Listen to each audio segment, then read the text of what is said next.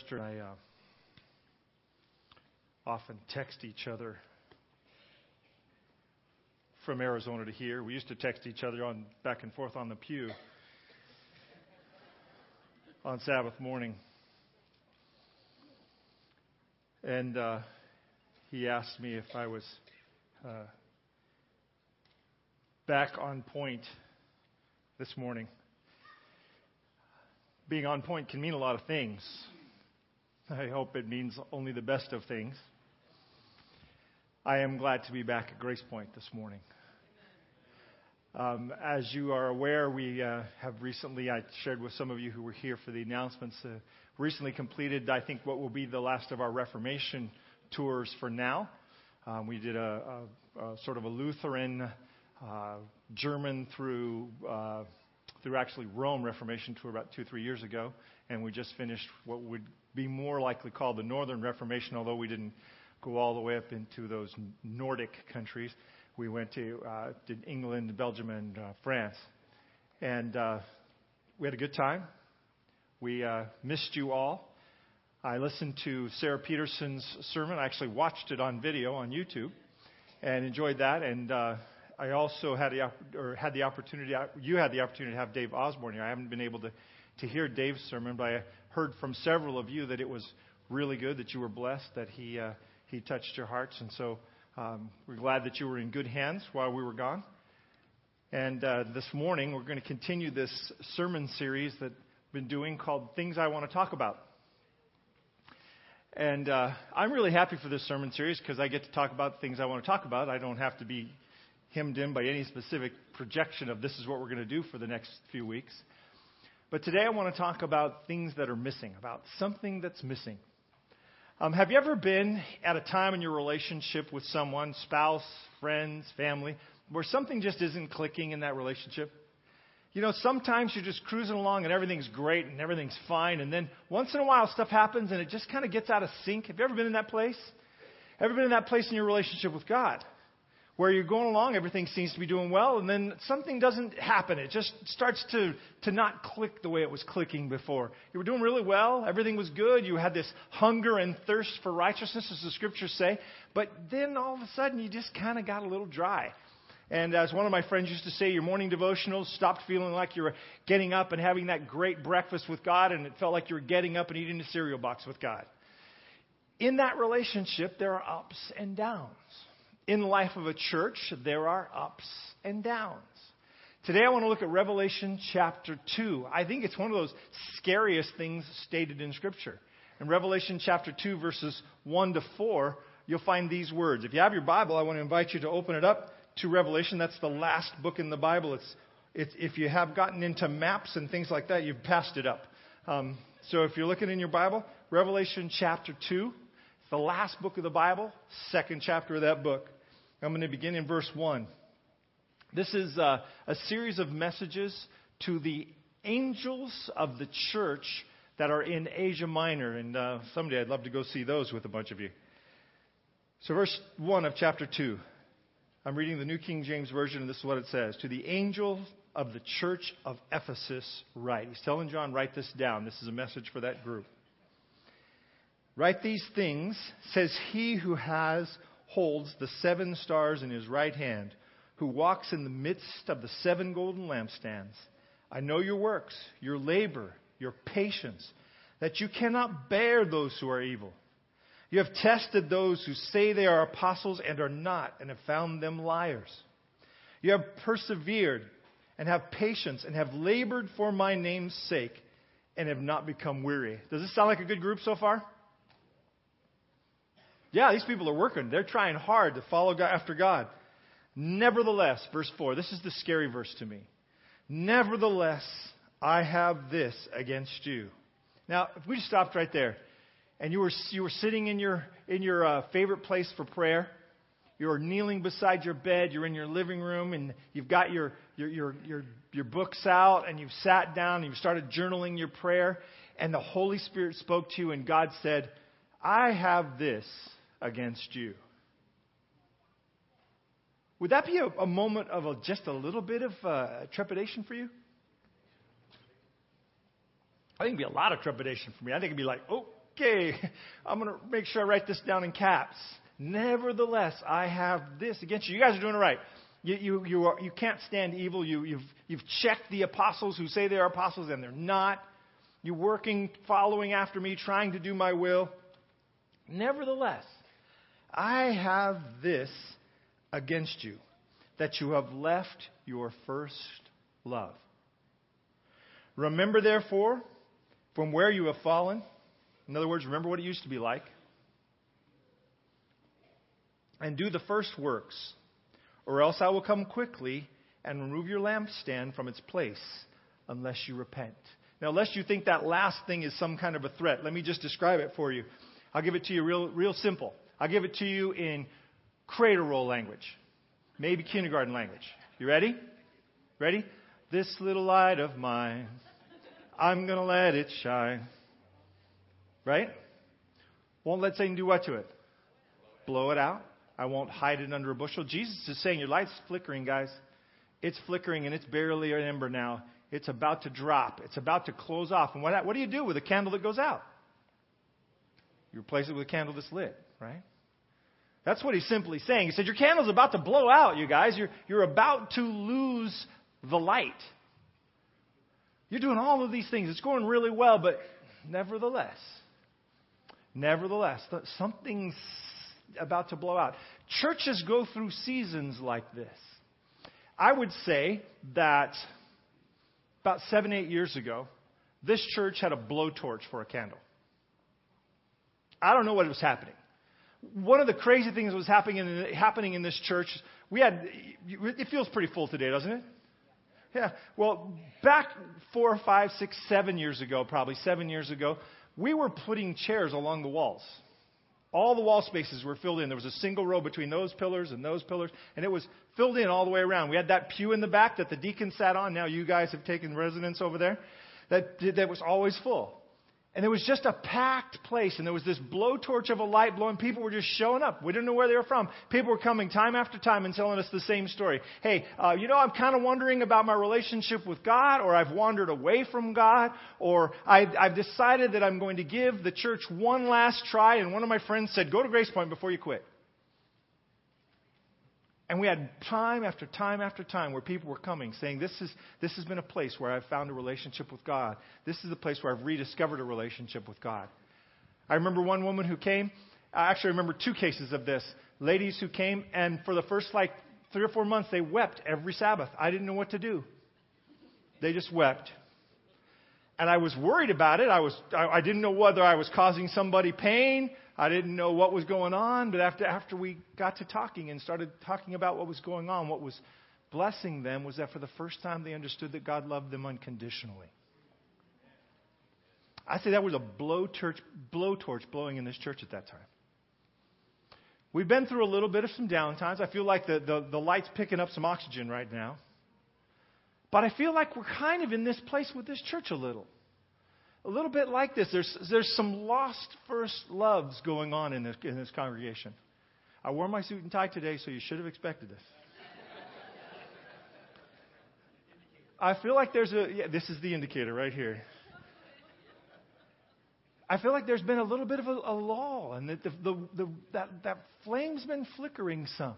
And people attribute it to lots of different kinds of things, I think.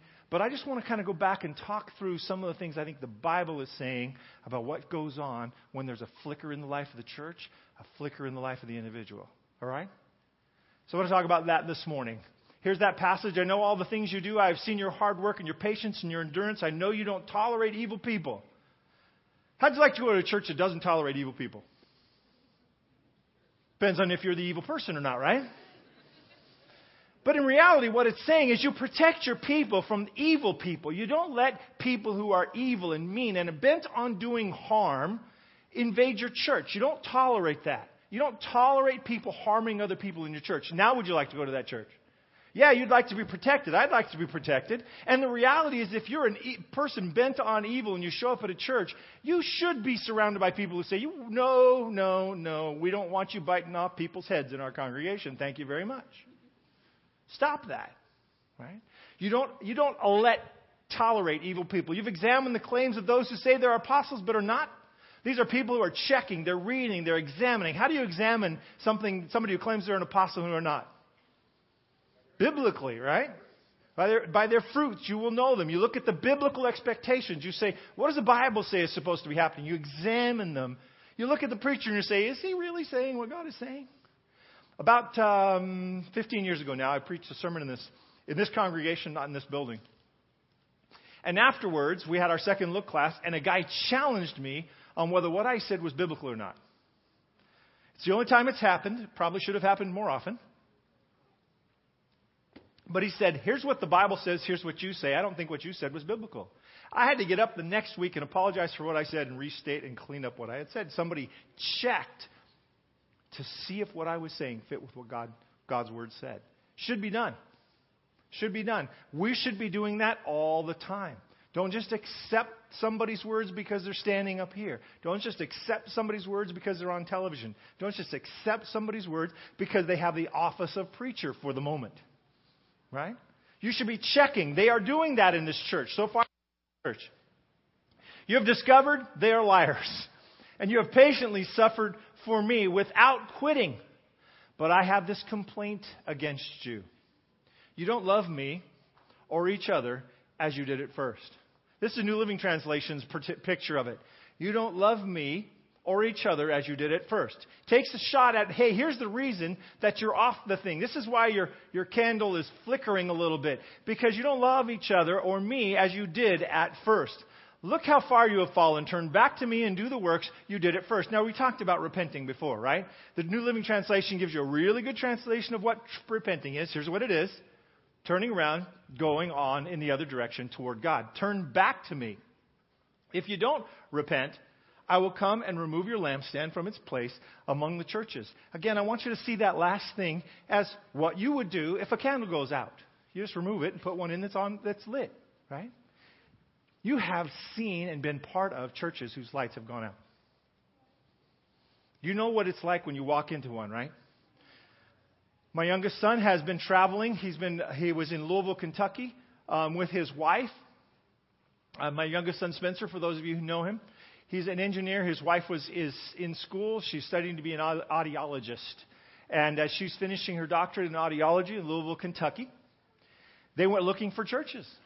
And my son called me up and he said, Dad, do you know anybody in Louisville? The churches around here are awful. And I'm not just complaining about Louisville. I think you could actually throw this blanket on a lot of places. He said, I can't find one. He said, I look on the internet and it says, oh, yeah, they have 200 members in this church. And I think, okay, great. I'll go to the church and there's 6 or 7 people who are 1 foot on a banana peel and the other foot in the grave. He said their churches are cold and they're unfriendly and they're not welcoming and I just don't feel like it's a place where I want to go. Now, thankfully, he found a place where he was engaged. But what's a little disturbing for me as a preacher is he found a church.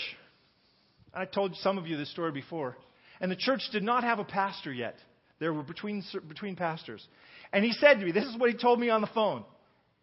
He said, well, they don't have a pastor at this church, but at least I'd be able to roll the dice that it'll be better than the others.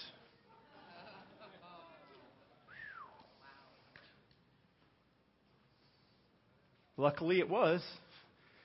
And they found a church where they could be a part and where they were welcomed and where they were blessed. They've moved to Cleveland, Ohio. I asked him how he was doing finding a church. I gave him the name of a church. A guy I know moved from there. He said, hey, send him to this church. My son went to this church. He said, we drove around for 45 minutes and never found it. There's a lack of a sign.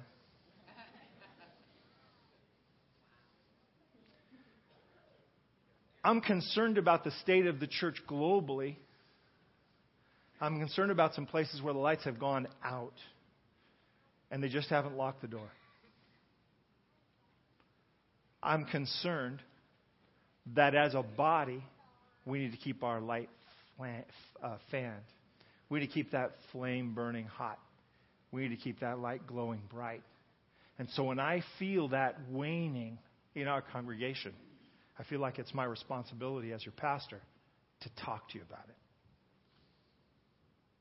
Nevertheless, I have this against you, have left your first love. Those of you who are new to this church since the last 7 years, we're glad you're here. Those of you who come in and said, well, I wonder what this was like 7 years ago, don't leave. We'll turn it up the heat. We're going to kick some more flame in there and crank up the heat. Because it is by God's leading and God's blessing that stuff happens. We talk about this, we use the word it. We say, we went there, we felt it, right?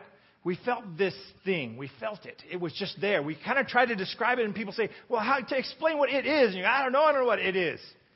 Craig Groeschel, a pastor from Oklahoma, wrote a book, and the title of the book was It. And the whole thing was about how you can get it, you can have it, you can lose it, and not know that it's gone. Then you feel like it's gone, and you look for it again, and you can't find it anymore, and then you struggle to try to sort out what it is, and then get it back into your life. In the church, it can go away. And in some places, it already has. In my life, in my spiritual walk, in my personal relationship with Jesus, it can disappear. And I feel it. I don't know what happened to it. I just know it's missing. And I start struggling to look for it, and I try to jump through all these hoops and make it come back. And I start trying to change my performance, and I start changing my behavior, and I start looking at all the things that I can do to make it happen again. And I just can't get a hold of it.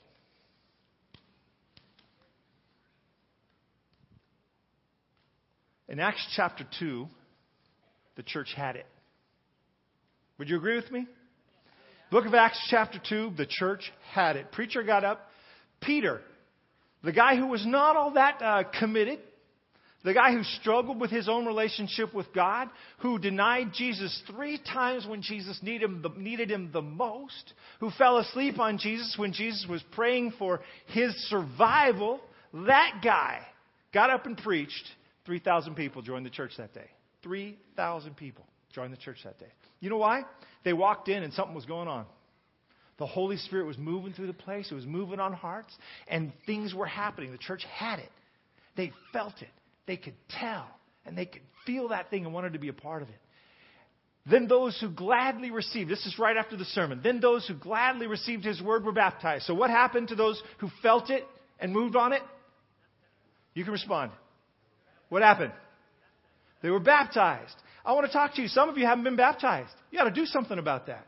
Baptism is an exterior explanation and demonstration to the world of a change that's going on in your heart. Something's changed. It has begun to grow inside of you. And as that it is starting to grow, you stand up and say, hey, something's happening to me, and I want you all to know, and you're baptized.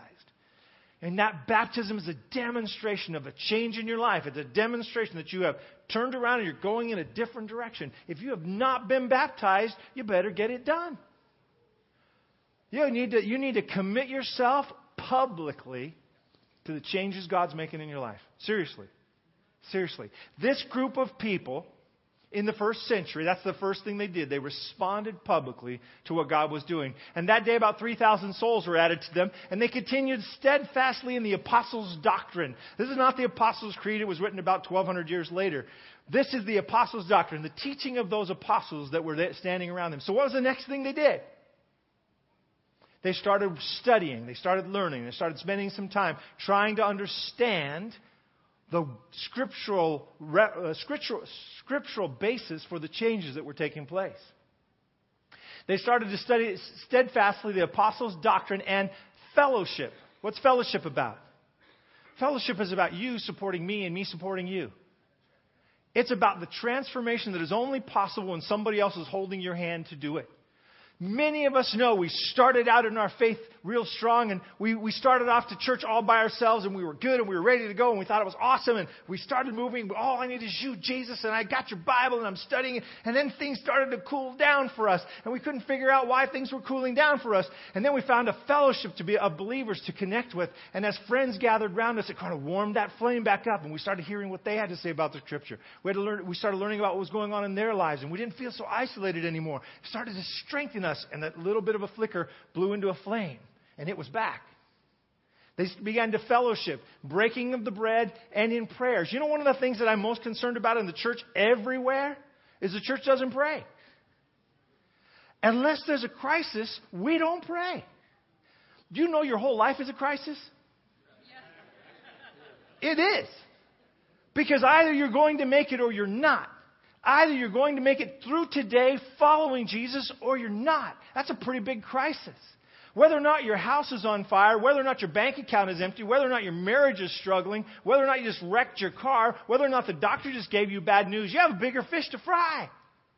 And that is, where is my eternity going to be spent? How am I going today? Am I following Jesus? Am I not? Is my hand in the hand of God or is it not? Have I taken over driving for Him or I've given it back to Him? What's going on in my life today? We should pray. As a body, for one another and for ourselves, every day we should be praying. There is a vacuum in the church where prayer is concerned. That is a global vacuum. It is in every church, in every denomination. We, especially in the West, have the things we need, so we don't pray. You wake up in the morning, the lights come on. If the lights don't turn on, you know what you do? Pray. If the PG&E guy sends you a note and says, we're turning off your lights, and you don't have any money to keep them on, you know what you do? You pray. But if you get up every morning and they flip on and you don't think about it and you have an automatic withdrawal going to pay your PG&E bill and your budget's not at all an issue, you know what you do? You turn on the lights. You don't think about it. In the Western world, things we need are in our hands, so we don't appeal to God for them. And when we don't appeal for our own needs, we stop appealing for one another's needs. This group was interesting that way. Fear came upon every soul. You know why fear came upon them? Because the disciples were just ordinary guys, just fishermen, tax collectors, just ordinary people. And God wanted these guys to know something was happening. Remember I told you fear of God is the beginning of wisdom? It was that initial statement. It was that initial place. God is doing something among these guys, and we need to recognize that they're not all the same. That God is moving. And so something changed in the relationship with these leaders, and they began to really respect these men. And they began to really revere these men. I'm not asking for it for me. I'm saying for them. God was moving, and these people said, hey, God is moving. And they began to understand that, and many wonders and signs were done through the apostles. Notice that those things came one after the other. When the apostles were recognized by the body, God began to move differently among the body. Now all who believed were together and had all things in common. And this is the part.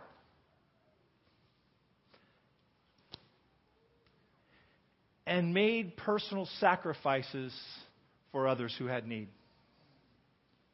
Can I describe it that way? Because when you read the text, we have this real resistance against this text in the West. They sold their possessions and goods and divided them among all. We have this resistance against this because we are, in our world, independent. We're not socialists. We're not communists. We don't gather all of our stuff into a collective. Well, guess what? Church is a collective. It is. It's the way God designed it to be, that we would be a group of people supporting each other. And I know exactly what you're saying, but there are people who abuse that. There are. And there should be checks and balances to make that happen. But when was the last time you did something self-sacrificing for somebody else? Maybe in the church, maybe outside the church. Groeschel describes it this way for you. He said, when I was a young guy, he said I was going to the church. I had been freshly converted. He was a high or college kid. He was drinking and partying and all kinds of stuff, and he had a dramatic conversion. He started going to this church, and God was moving on his heart. And as God's moving on his heart, crazy things are happening in his life. And he's sitting there in church one day, and he feels the Holy Spirit speaking to him. The Holy Spirit says, hey, give all the money you have in your wallet to that lady over there. And he's like, really, God? Just give her everything in my wallet. And yeah, that lady right there. And so he did. He reached in his wallet. He had $5 in his wallet. He laid it on the line, gave it to that lady. And the lady broke out in tears. She said, you will not believe how you have blessed me just now.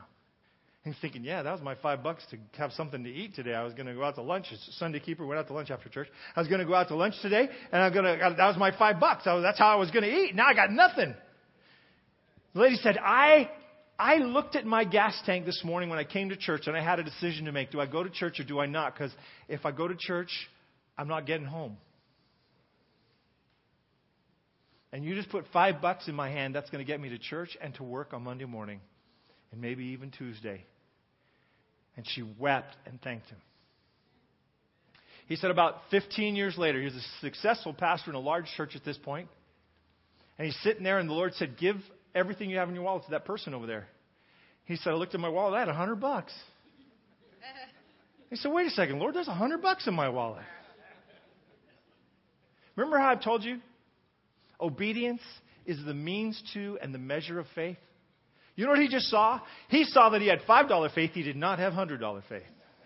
Because he just closed his wallet and put it away. So this must be a mistake. God is not going to ask anybody to give somebody $100 just untold. You don't even know the person. And so he sat there on his $100. Measure of his faith, $5 faith.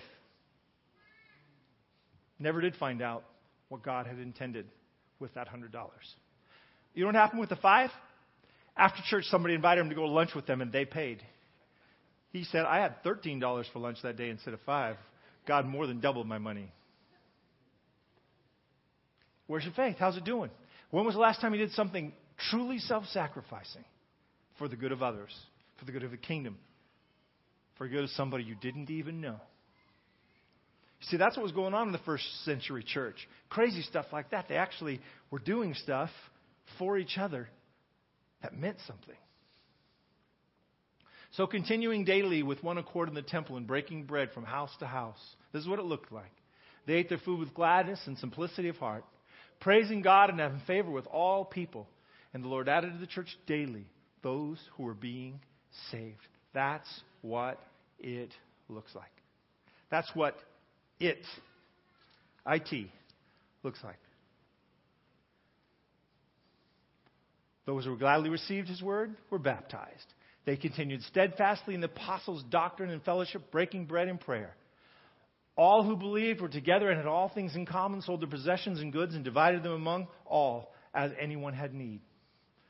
So continuing daily with one accord in the temple and breaking bread of house to house, they ate their food with gladness and simplicity of heart, praising God, having favor with all people, and the Lord added to the church daily those who were being saved. The church was and is the sum of the actions of individuals. You know how the church gets it back? It's pretty simple. We get it back. When we get it, we got it. When you get it, I get it.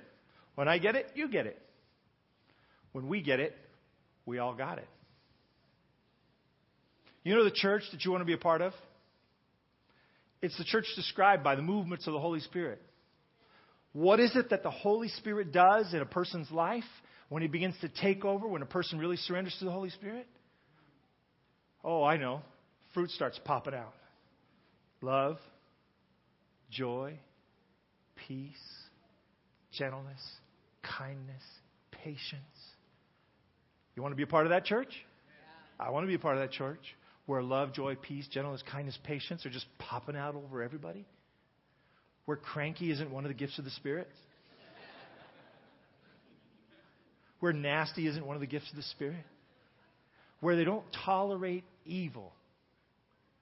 Evil is the attempt to do something harmful to someone else. Where they look into the Scriptures and they understand what it is that's going on, and they balance everything that people say with the Scriptures. They're not going to run off every time somebody says, hey, this is how you have to be ready for the end. This is the terrible, scary thing that's going on. They said, no, wait.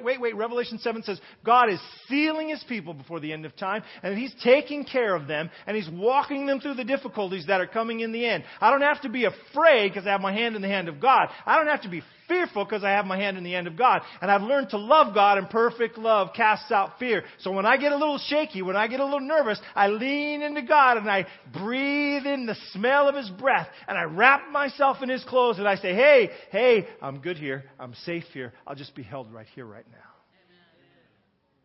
I'm getting tired of preachers telling everybody we just ought to be afraid. I'm getting tired of a church that lives on fear.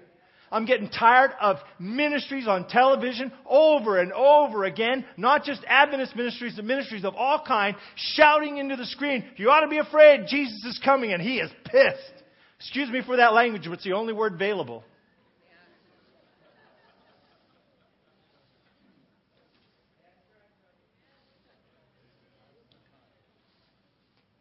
Because here's what I understand. Book of Revelation is a revelation of Jesus Christ. A revelation of his heart, of his compassion, of his kindness, and his caring. If Revelation is a continuation of the Gospels, you know what the Gospels keep showing me? Jesus walking into people's lives and dramatically impacting and changing and touching them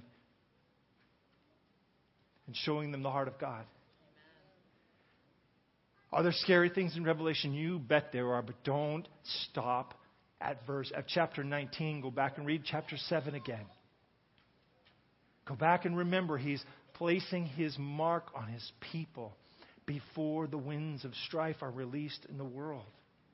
The winds of strife are being released so that people understand that all decisions for God that could possibly be made have been made.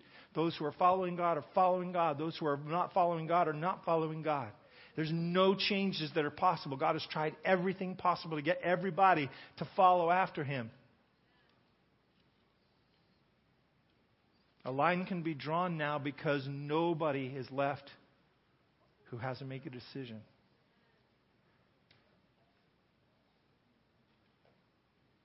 You know what I wish we could be? A place that celebrated the second coming of Jesus. A place where we were truly Adventist. You know what Advent means, right? It means the coming of Christ.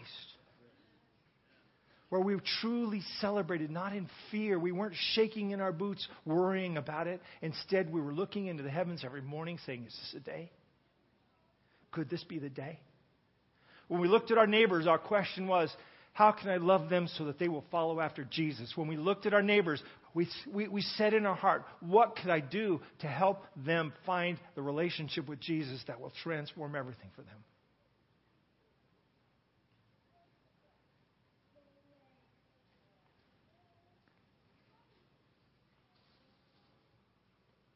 You know when that happens?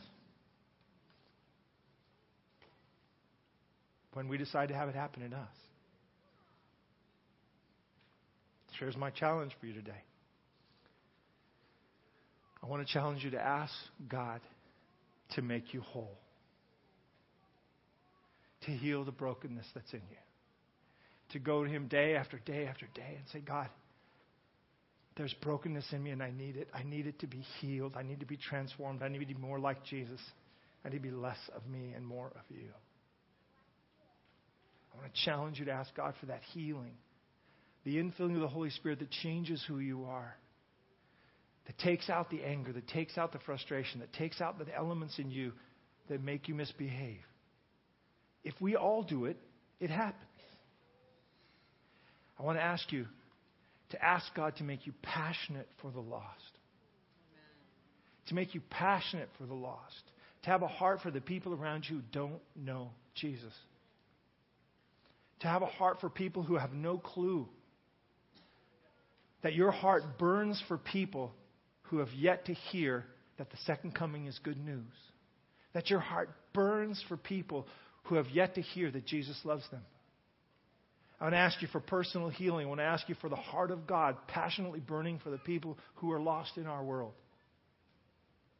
I'm going to ask you to pray. To pray and to pray and to pray and to pray. The revivals in the church that have started in the past have always been just commitments of people. Because the church is the sum of the activities of the whole. I don't feel like our flame has gone out. But I've seen it flicker. And I'd like to see that blowtorch again. Let's pray.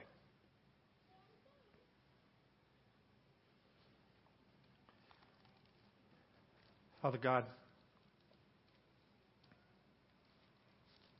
as a body, we need you.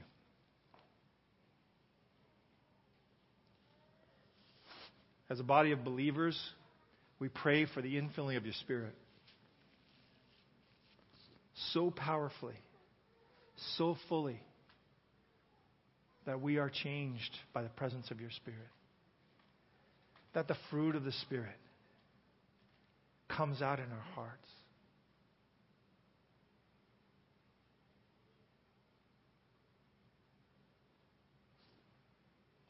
Lord, I am convicted to ask your forgiveness for letting my frustration and anger come out in a word that shouldn't have been said here.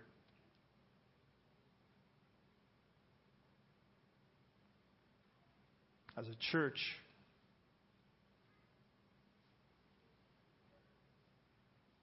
we need the outpouring of your Spirit. As individuals, we need the infilling of your Spirit. So we lay ourselves before you this morning. We pray for your heart to be our heart. We pray for you to help us understand and to know that following you is good news. That the church is a place of good news. And that each one of us is a carrier of good news. I pray for a passion for the lost. For a constant passion for prayer.